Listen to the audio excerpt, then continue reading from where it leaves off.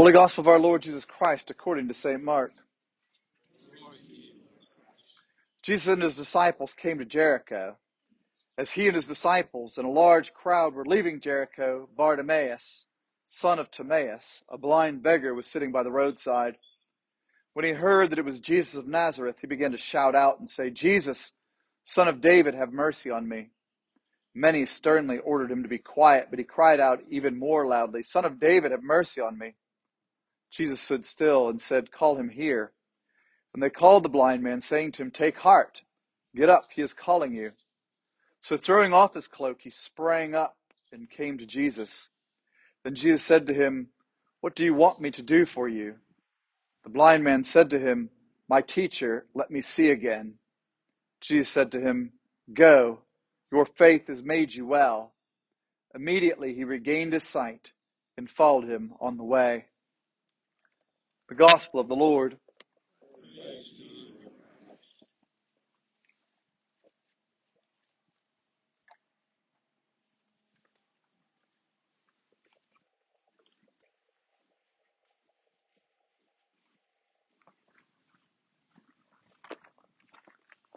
In the name of the Father, and of the Son, and of the Holy Spirit.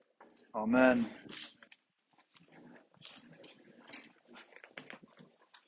It was some years ago a Saturday Night Live sketch by the late Chris Farley, who's describing the climate pattern El Nino and said, "That's Spanish for the Nino."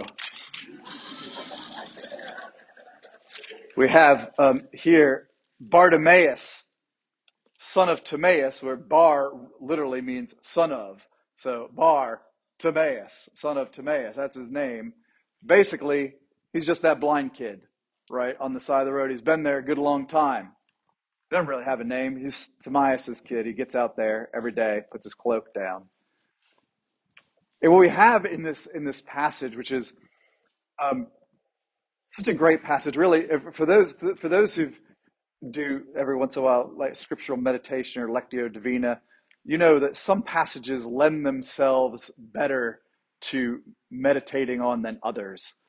This is one of the good ones. There's all sorts of imagery here of Bartimaeus on the side of the road, the crowd clamoring, the noises, Jesus going into Jericho and out of Jericho and at the edge of town where generally the beggars sit.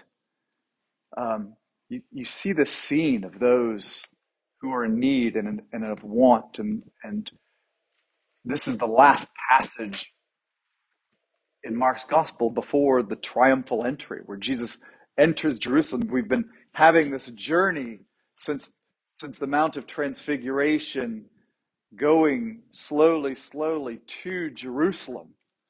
On the way, meeting a variety of different events, Jesus being more and more explicit of what's going to happen right when he gets there, saying again and again, he's going to be handed over, he's going to be beaten, he's going to be mocked, he's going to be flogged, he's going to be crucified, and on 3 days rise again. Continuing this journey toward that event, and just the scene of not only his disciples, but the crowds. And then you hear, "Son of David," which is a messianic proclamation. "Son of David, have mercy on me." The only place in Mark's gospel where this proclamation takes place. And people say, "Quiet, right? Knock it off. This is Jesus. Nobody wants to hear you, son of Timaeus," right? And all the louder he cries out, and Jesus, in true Jesus fashion, says, "Call him here. Call him here." In the lesson we heard, he throws off his cloak, but he didn't actually throw off his cloak because nobody's wearing a cloak in the daytime in the Middle East. You'd melt. So, right, the cloak is on the ground. That's where you throw the money. That's where everything he has is. And so he throws off his cloak, means he leaves that behind. He leaves everything of value behind and he goes to Jesus. Jesus says, what do you want? We heard this question last week to James and to John. What do you want? I want to see. And Jesus says, your faith has saved you. And he began to follow him on the way. We have in this sort of this contrast, right, of a couple of the passages that we've just read in the last couple of weeks. We have a contrast between the rich young ruler who has much. Jesus says, sell everything you have and come and follow me.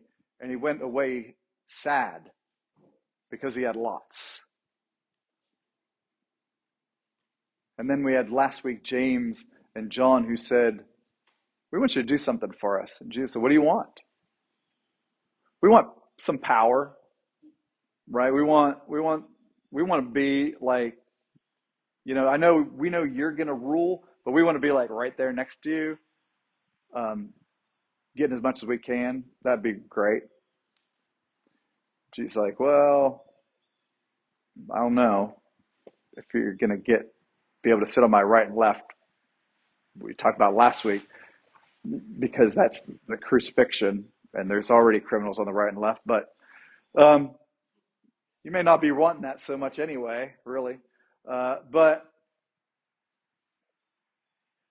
you're going to have to come around, right? James and John are going to have to come around later till after the crucifixion, the resurrection, the coming of the Spirit. And all through the gospel, not just Mark, but Matthew and Luke are those who claim to see, but Jesus keeps saying, you're blind. You think you can see, Pharisees. You think you can see, disciples. You think you can see. They're all blind, but here's one who is blind, who sees already, who knows that Jesus is the Son of David, that Jesus is the Messiah. And it's more than just sight, right, that he's after. Because in Mark's gospel, following is the true measure of discipleship. And so he leaves everything behind. He leaves a life behind of everything he knows, a life of comfort, even if it's not always comfortable. Right? We have two passages today that sort of talk about great faith in God. The other one was the Psalm where it says they sow with tears, the seed with tears, and reap with songs of joy. But they sow with tears.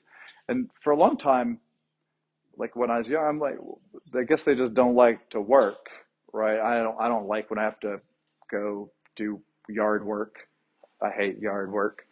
But it's really like they're starving, right? This is the image. They have nothing. This is today's food that they have to sow in order to hope that they have something to eat tomorrow. It's trust and faith. This is Bartimaeus who jumps up and leaves behind everything. Because guess what? Once he sees, you better figure out a new way to make a living, because nobody's going to throw anything in your cloak when you're sitting there. Hey, I've been here for the last 30 years, but I'd really like you to keep throwing money in my cloak. No. It's really a call to a new life. I want to see. I want to follow.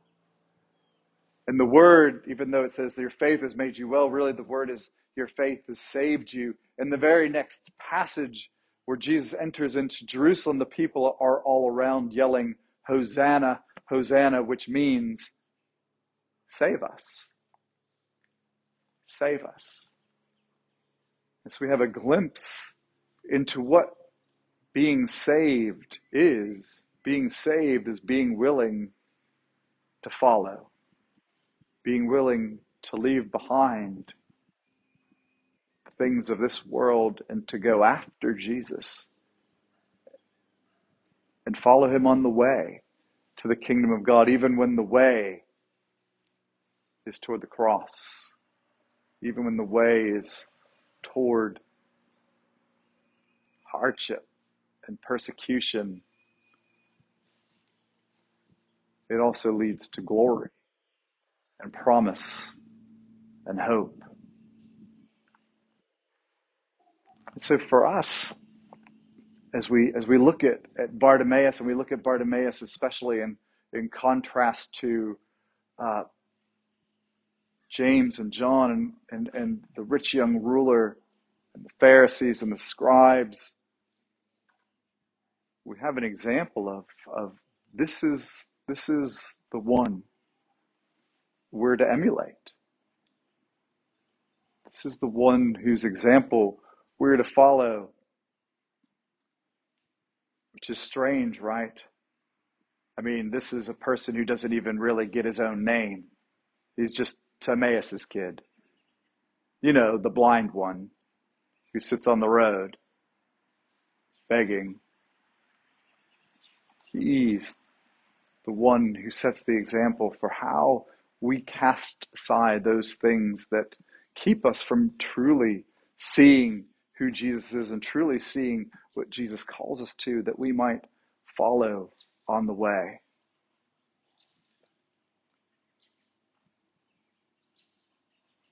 So much in the same way as we talked about with the rich young ruler, much of the way we talked about James and John, what are those, again, what are those things that do blind us, that do keep us back from truly following, seeking, risking, and being present,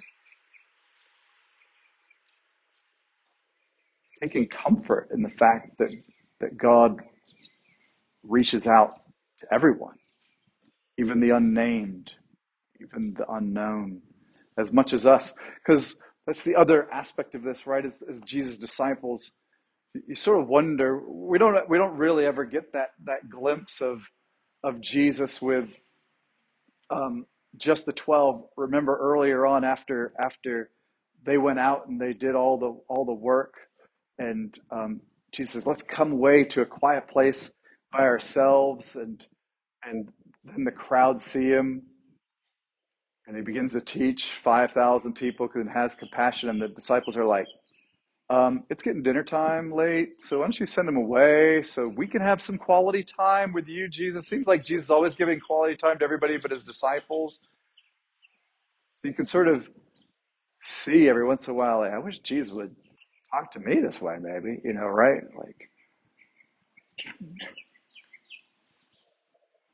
do we sometimes also feel like that even in church? Like, I'm here every week. I'm this, I'm that. Or do we truly see Jesus for one who wants to bring forth saving light and healing grace to the world, to everyone around us? And part of our job isn't just to understand that, but it's just to say, hey, guess what? He's calling you, right? He's calling, take heart, cheer, go. The master's calling your name, go, see. Because there's another aspect of this passage where the community, as much as they tell Bartimaeus, shut up, some of them, other people are saying, come on, come on. So for us, not only are we to be prepared to come on, but to cheer, come on, to those as well that are on the roadside. May we embrace this grace and this power. Let's pray. Lord Jesus, we give you thanks that you have called us, that you've healed us, that you've asked us to follow and invited us to be ministers in your kingdom, to cheer, to encourage, to have compassion. But help us to indeed put aside those things that we might fully follow, and be transformed by your grace and your glory through the Spirit of God. And this we pray. Amen.